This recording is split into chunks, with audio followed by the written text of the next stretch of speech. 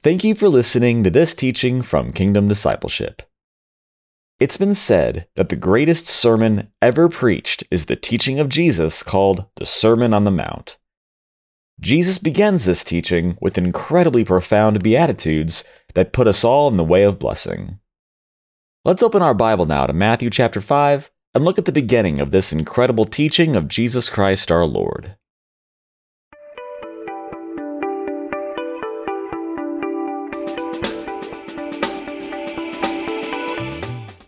Well, good morning and welcome to another teaching. It's a Friday morning here in Texas, and hopefully y'all are just being blessed in Jesus, just spending time with Jesus, growing to know Him. We're coming up on the end of the year, just a few days left in November. Again, hopefully everybody had a good Thanksgiving and you've just been practicing Thanksgiving with Jesus. We ought to have a heart of increasing thanksgiving in every aspect of our lives.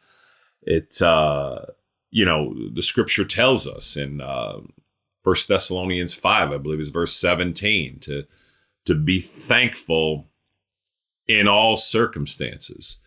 And we know that because Romans 8:28 says that God will work all things for our good if we're really walking in Christ.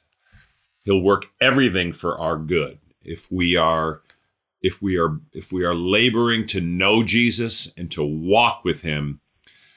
Even our mistakes, even our sins will work for our good. He will use it for our good. Obviously, that doesn't mean we ought to intentionally live a disobedient and sinful life. But if we have an increasing lifestyle of living for Jesus, loving for Jesus, giving for Jesus, and forgiving for Jesus, Melanie, then everything in our lives the Lord will use for our benefit. So thank you, Lord Jesus. Thank you, Lord Jesus. Let's just keep running after Jesus, Jason, right? So we finished John 8 last time. We completed 8 chapters in John. We have taught now every verse in the Gospel of John from chapters 1 through 8. I don't know how many teachings it is. Again, Stephen would know. I think it's around 45 teachings for John, from 40 to 45 teachings, I think, for the first 8 chapters. And we're coming up on the holiday season, and so we're gonna do a few different messages here, and certainly we're gonna get back to, Lord willing, and pick up where we left off in John 9, which is incredible, and Lord willing, we'll complete the Gospel of John, and so we'll have this entire gospel exposited verse by verse by verse.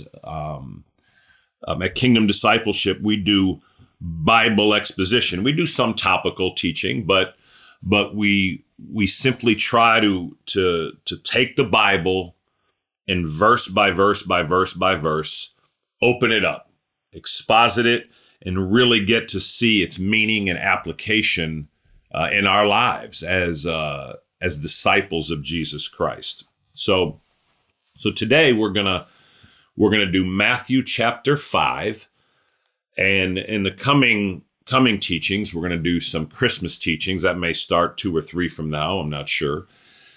But today we're going to do Matthew 5. At Bible study yesterday, we had a Bible study, and everybody did a good job, man. People were focused. They were thoughtful. It's a hard teaching.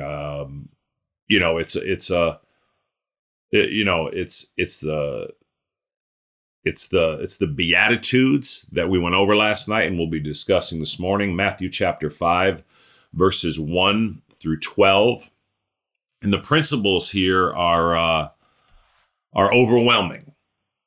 This begins the famous Sermon on the Mount, or Sermon on the Mountain, by Jesus, and considered the greatest sermon preached by the greatest preacher of all time.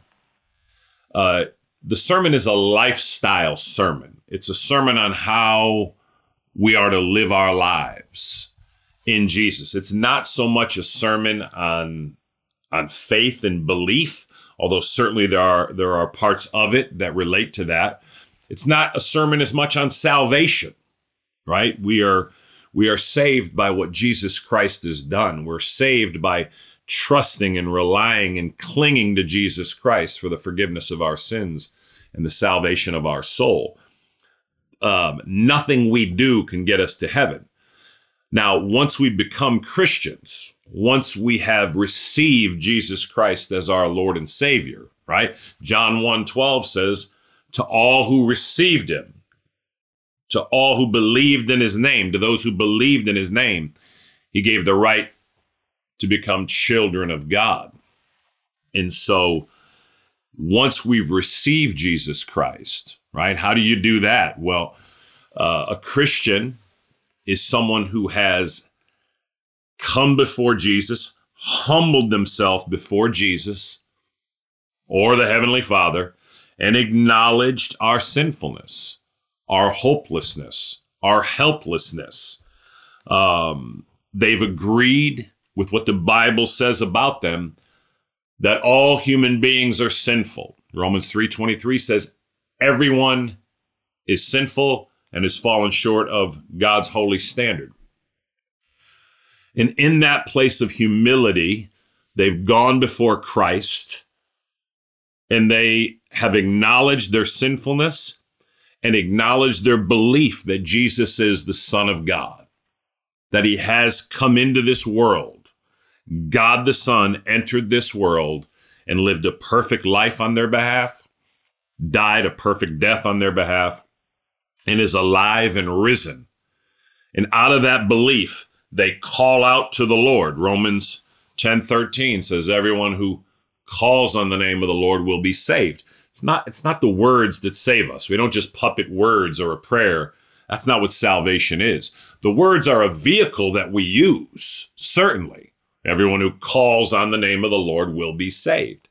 So in that place of humility from our heart, we sincerely call out to Jesus and ask him to be the Lord of our life and to save us from our sin and to bring us to heaven when we die, declaring our complete trust, reliance, and hope in him alone for the forgiveness of our sins and the salvation of our soul. We ask him to be the Lord of our life and to come into our heart. That's how we become a Christian. Again, we certainly use words when we communicate, when we pray. That's not what saves us, our words. We're saved by what Jesus has done. But it's that posturing and that humility before him, knowing our desperate need of him. And inasmuch, and in this way, we become a Christian. And from there, we're called to have a lifestyle of increasingly living like Jesus, living for Jesus. And that's what these chapters, Matthew 5, 6, and 7, are teaching in this sermon. Jesus is teaching us lifestyle Christianity, how we ought to be living moment by moment, day by day. Nothing we do here saves us. Nothing we do in obeying these chapters and these verses helps us go to heaven. It's only in Jesus Christ and in him alone that we can get to heaven, that our sins are forgiven, that we come into relationship with the triune God. So this famous verse is called the Beatitudes, the attitudes that we ought to have as disciples of Jesus Christ. So I'm going to go ahead and read it, and then we will get rolling. Father, we do thank you for your word. We thank you for the Holy Scriptures. We thank you for your mercy and favor and goodness on our lives. Father, above all, we thank you for Jesus, our only Lord and Savior and Master and God and King. Lord Jesus, we thank you for becoming a human man for us, for living a perfect life for us, for dying a perfect death for us. And we thank you that you are indeed alive and risen today. Holy Spirit, we ask you to lead us and guide us now as we open the Word of God. We ask that you give us eyes that see and ears that hear. In Jesus' name, amen and amen. So I don't think we'll get through it all today. This will probably be a 2-part teaching on the Beatitudes. We may only get through 6 verses today, and we'll do the other 6 next time. There's just so much here. I mean, it's mind-boggling how much is in here. Scholars have said that you could take all the greatest philosophers in the history of the world, right? The greatest philosophers.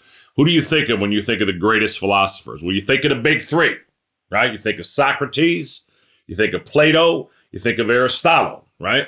Socrates taught Plato, Plato, Aristotle, right?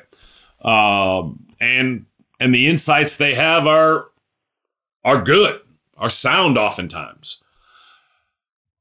You could take all those greatest philosophers, those 3, and all the others, and then you could take the greatest psychiatrists and the greatest counselors that ever lived.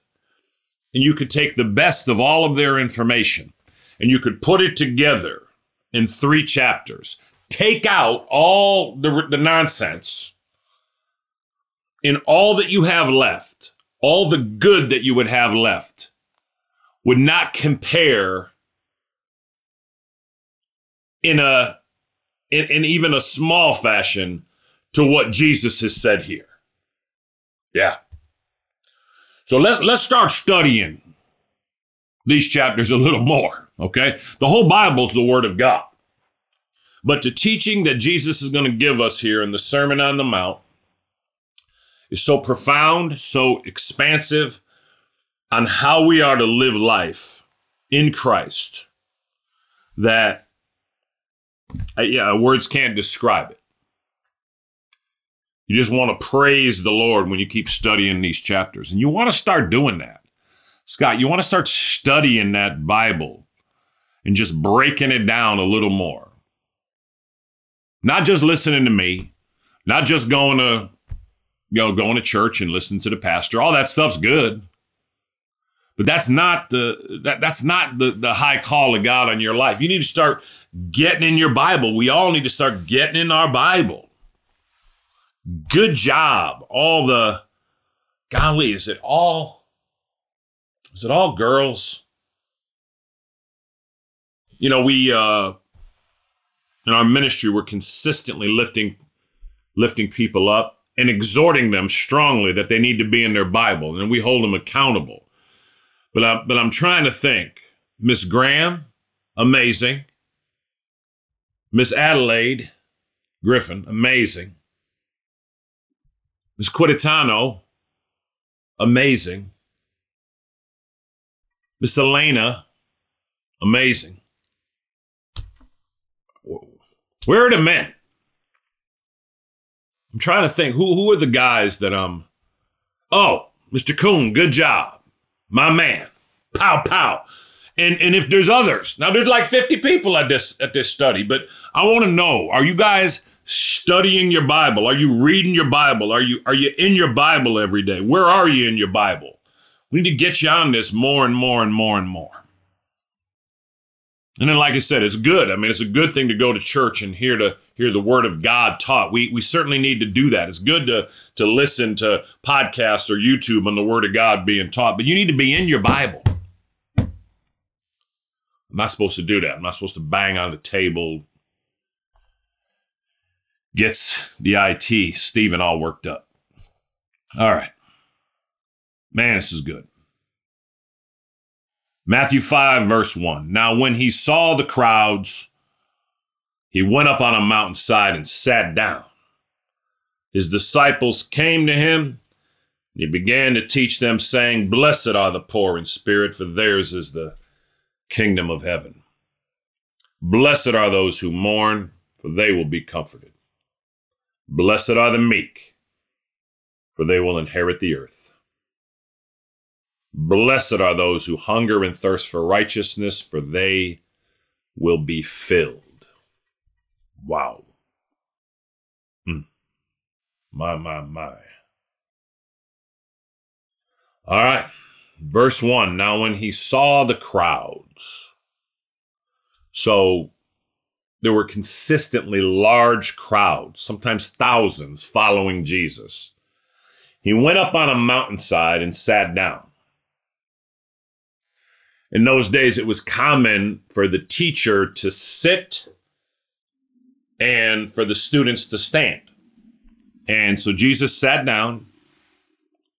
It says his disciples came to him.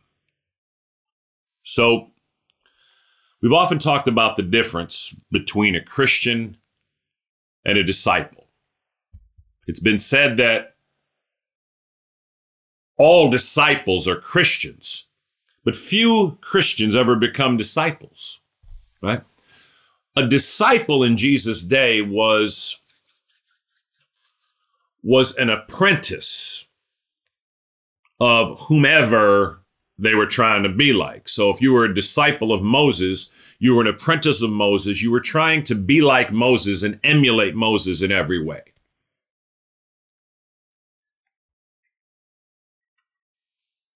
A disciple of Jesus is a disciplined follower of Jesus. We actually get our English word discipline from the Latin word disciple. So in order to be a disciple, you need to be a disciplined follower of Jesus, right? You need to discipline yourself in your walk with Jesus. Discipline yourself to study the Word of God. Discipline yourself to prayer. Discipline yourself to talk about Jesus and to evangelize. Discipline yourself in thanksgiving. Certainly disciplining yourself and myself in repentance and confessing our sin and going before the Lord and, repenting and of where we have fallen short. But this teaching, this teaching by Jesus, these 3 chapters, 5, 6, 7, are so profound, so overwhelming that they're for disciples. They're not for people who are only Christians. It's only a disciple of Jesus that's going to be able to drink this now and feed on it, this kind of teaching. Now, certainly, the crowds would have heard it, and it's good. Christians need to hear good teaching, but it's only a disciple. If you've determined to be a disciple of Jesus, again, all disciples are Christians. A Christian is someone who is saved. They are spiritually alive. They've been born again spiritually. Jesus Christ lives inside of them by the Holy Spirit. The Holy Spirit is living in them, has given them spiritual life, regeneration. They are spiritually alive. Their sins are forgiven. They are trusting and relying on Jesus Christ for the forgiveness of their sins and the salvation of their soul. They're clinging to Jesus as their only hope for eternal life. God the Father is their heavenly Father. Jesus Christ is their Lord and Savior and Master and King. They're part of the body of Christ and the bride of Christ. And the Holy Spirit, God the Holy Spirit, is their guide, their comforter, and their counselor. If that's you today, you are a Christian. You know that you're sinful. You know that you're hopeless, helpless, desperate. You know the only hope for you to avoid hell is clinging to Jesus Christ for the forgiveness of your sins and the salvation of your soul. If that's you, you are a Christian. Whether you're a disciple or not, that has to be you. That's your only hope of heaven. It's the only hope to avoid hell. It's the only way that God the Father can be your heavenly Father. The only way. It doesn't matter whether you think you are a Christian, atheist, agnostic, Buddhist, Muslim, Hindu, Confucianism, all the other isms, whatever they are. Only in Jesus Christ can we have our sins forgiven. Can God the Father be our heavenly Father? And can we ultimately go to heaven when we die? Only in Jesus. Only in Jesus. That's what the Bible teaches unequivocally. But a disciple now is something more than that. A disciple is trusting in Christ with all their heart, and they are a Christian. But now they have also determined and implemented a lifestyle of living for Jesus. They're not perfect by any means, nor will we be, but they are disciplining themselves to have a walk with Jesus Christ. They are an apprentice of Jesus Christ. They're trying to be like Jesus more and more in every way. They have a lifestyle of studying the Word of God and trying to be like Jesus and trying to live for Him. They have a lifestyle of pressing into relationship with Jesus in prayer, again, in thanksgiving. They have a lifestyle of community with other believers. So, I guess the question is, are you a disciple today? Or are you a Christian today? Only a Christian? Or are you neither? If you're not a Christian, rewind the tape, or however that works, and go back to what I said and how you become a Christian and give your life to Jesus Christ. Earnestly and humbly and seriously. Now, once you become a Christian, do you just have a habit of, say, Sunday church, and you really spend no time with Him for the rest of the week? Because if that's the case, that's not a disciple. That's not a disciplined follower of Christ. A disciple has Jesus and His ways and His kingdom on their heart every day. And now, there are also different levels of discipleship, right? Obviously, once we cross over from just being a completely worldly person and we give our lives to Jesus Christ, we've become a Christian. Then you step up from being just a Christian, just having received His forgiveness, to being a disciple. That you're now beginning to live your life a little bit more for Jesus. You're thinking about Jesus. You're trying to live for Jesus. You're starting to repent of your sins more and more and more. And now we spend the rest of our lives growing in that level of discipleship. And it's the greatest privilege in the world, y'all. It's not something we have to do, Dustin. It's something we get to do. I mean, it's amazing. It's amazing.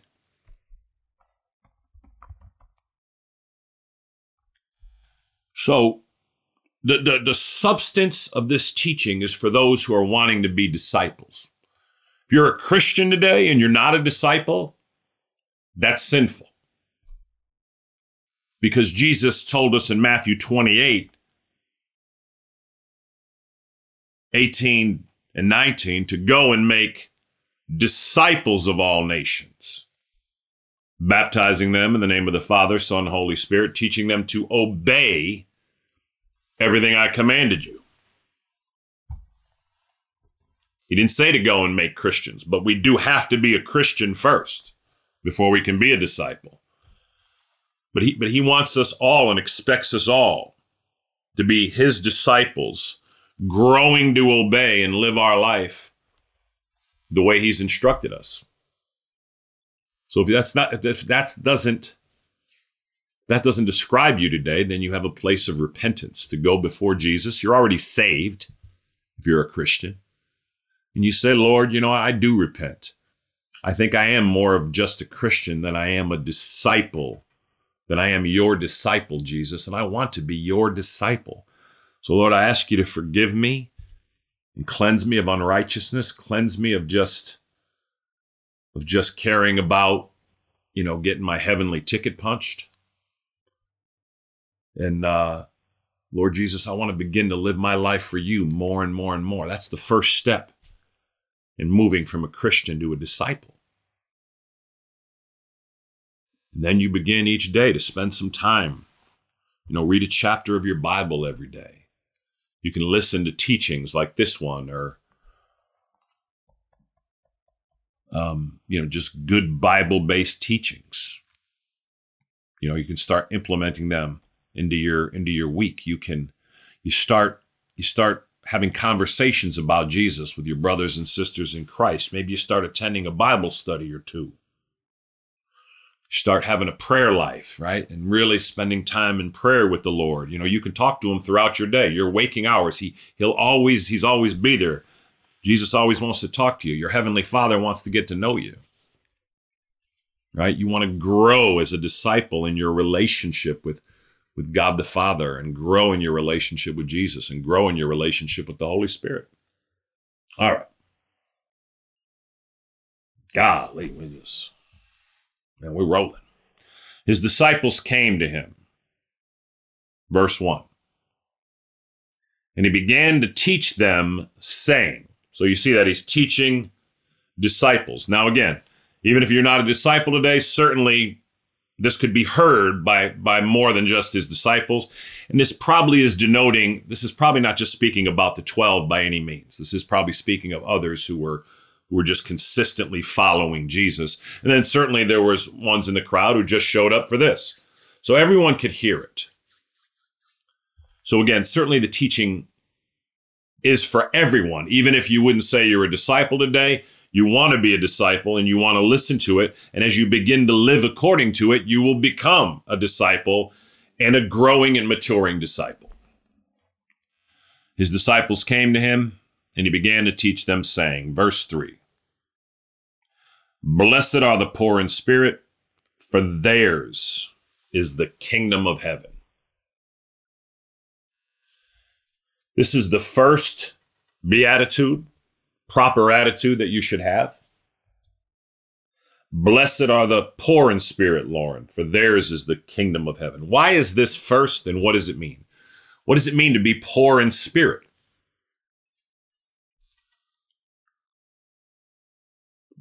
Because it says, blessed are the poor in spirit. You'll note that all of these are blessings. I said in Bible study yesterday, if we are rational individuals, we want all the blesseds. Verse 3, blessed are the poor in spirit. Blessed are those who mourn, 4. Blessed are the meek, 5. Blessed are those hunger and thirst for righteousness, 6. Blessed are the merciful, 7. Blessed are the pure in heart, 8. Blessed are the peacemakers, 9. Blessed are those who are persecuted, 10.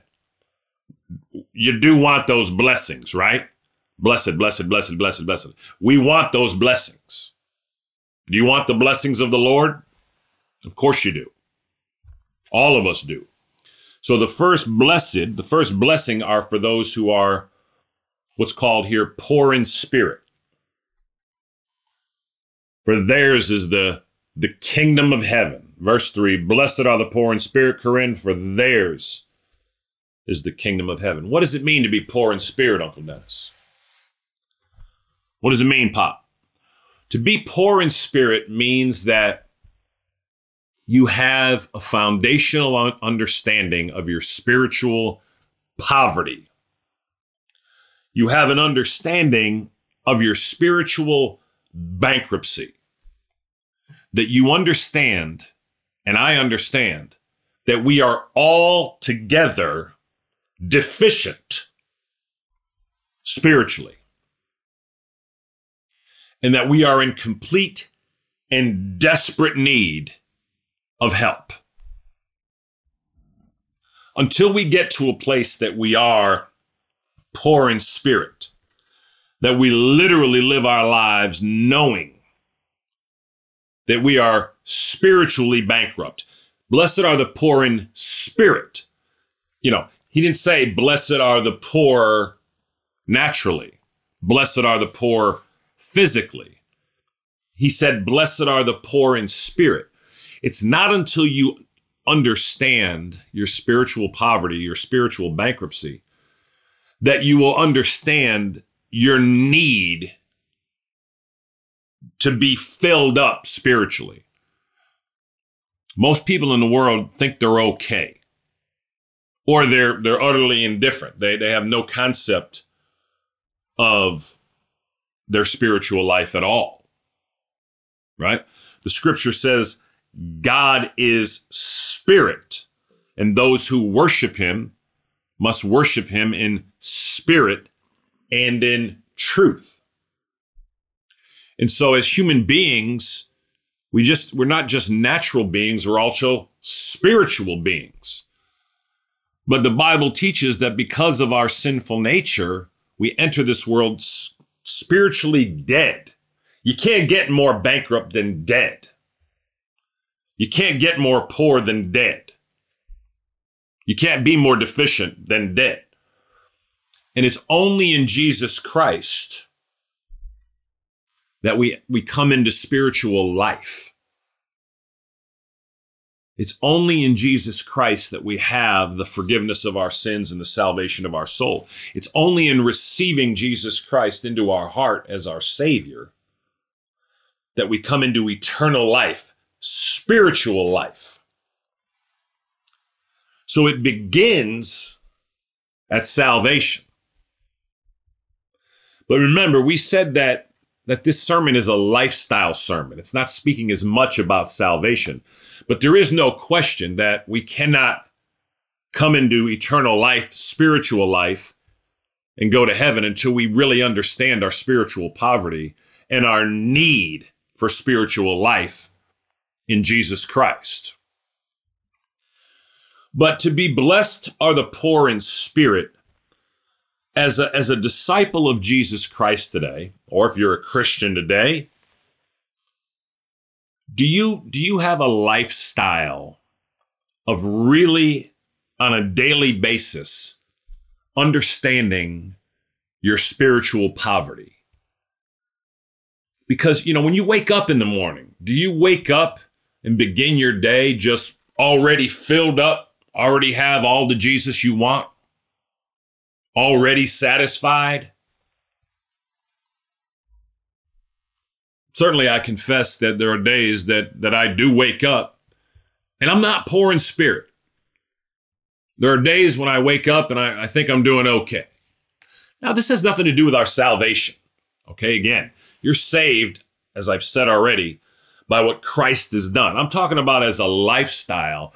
It's when I understand my spiritual poverty that I want more Jesus. Right, Armando?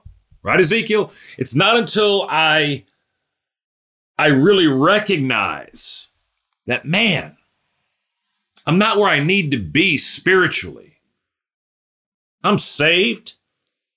I'm spiritually alive. I'm born again. Jesus Christ lives in me. I'm going to heaven.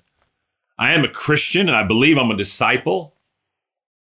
But still, I don't have enough.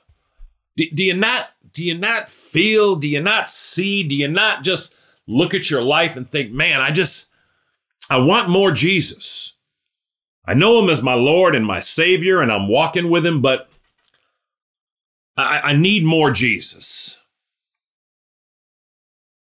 If you don't see your ongoing spiritual poverty as a disciple, you won't desire more. Certainly when we get saved, spiritual life comes in us, and we do have Jesus living in us. But it doesn't end there. Certainly we're going to go to heaven and spend eternity with him. But blessed are the poor in spirit. We certainly need to recognize our spiritual poverty, but do we live with this aspect that we need more, right? Someone who's rich, right? Blessed are the rich in spirit. It doesn't say that, right? When we have an attitude that we're rich, that we're full, that we have all I need, we're not chasing after Christ. But it's that desire, that hunger, that understanding that I'm missing something and I want more Jesus today. Man, he says, if this is the attitude of your life, blessed are the poor in spirit, for theirs is the kingdom of heaven. It's when we understand our spiritual poverty that we come to Christ and we're born again, and yes, we'll go to heaven.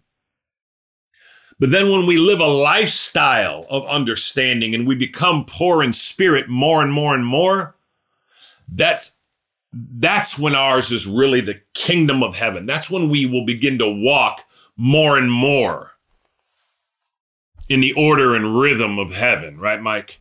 That's when we will begin to experience heaven more and more and more and more. It was just a pastor at our church years ago, Michael Rand, and I was always loved it when he said this phrase, the order and rhythm of heaven.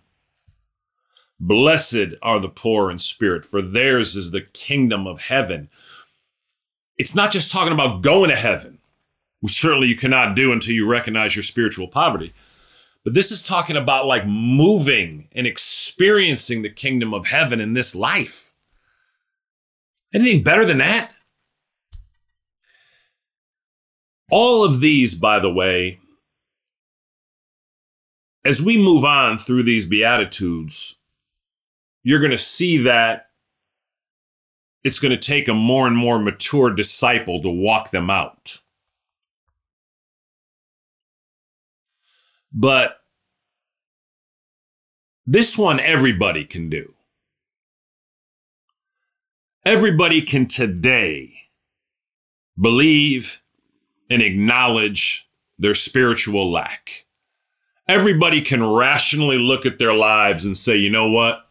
I am spiritually bankrupt. If you're not a Christian, you can recognize your utter bankruptcy in every manner and every way and give yourself to Jesus Christ, receiving him as your Lord and Savior, calling out to him, humbling yourself before him, desperately knowing he is your only hope and that you're helpless without him. And you will become a Christian and Jesus Christ will come and live in your heart and you will come into spiritual life. But for those of us who are Christians today or disciples, even we today can acknowledge that, you know what, I don't recognize and desire Jesus enough. I still have, desires for a lot of things, and Jesus isn't really where he ought to be in my life enough today. And I really don't have a spiritual richness about me that makes my life all about Jesus Christ. You see what I'm saying? We're going to get into some of these others as you move down. Blessed are the meek. And this is now we're going to get into some kind of high, serious Christian, virtues that take years and years to develop. But anyone can do this one. And all of the rest of the Beatitudes build off your understanding of being poor in spirit. Does that make sense? We'll do one more and then we'll wrap up. Verse 4, blessed are those who mourn, for they will be comforted. Blessed are those who mourn, for they will be comforted. What does it mean to mourn? To grieve, right? You can look at this in two ways, okay? As my wife said yesterday, certainly we do mourn and grieve when we have friends or relatives or brothers and sisters in Christ who have a loss in their life or a hurt or a pain in their life. And we do mourn with them, right?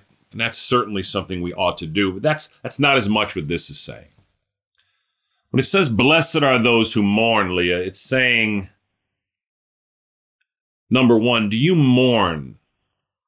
When you have poverty of spirit, when you see your spiritual poverty, when you see that you're not filled spiritually and enlightened spiritually and walking with Jesus spiritually as you ought to, and when you see areas of your life that are out of place because of that, do you mourn over it? Do you mourn and grieve over the sin in your life and the things that are out of place in your life?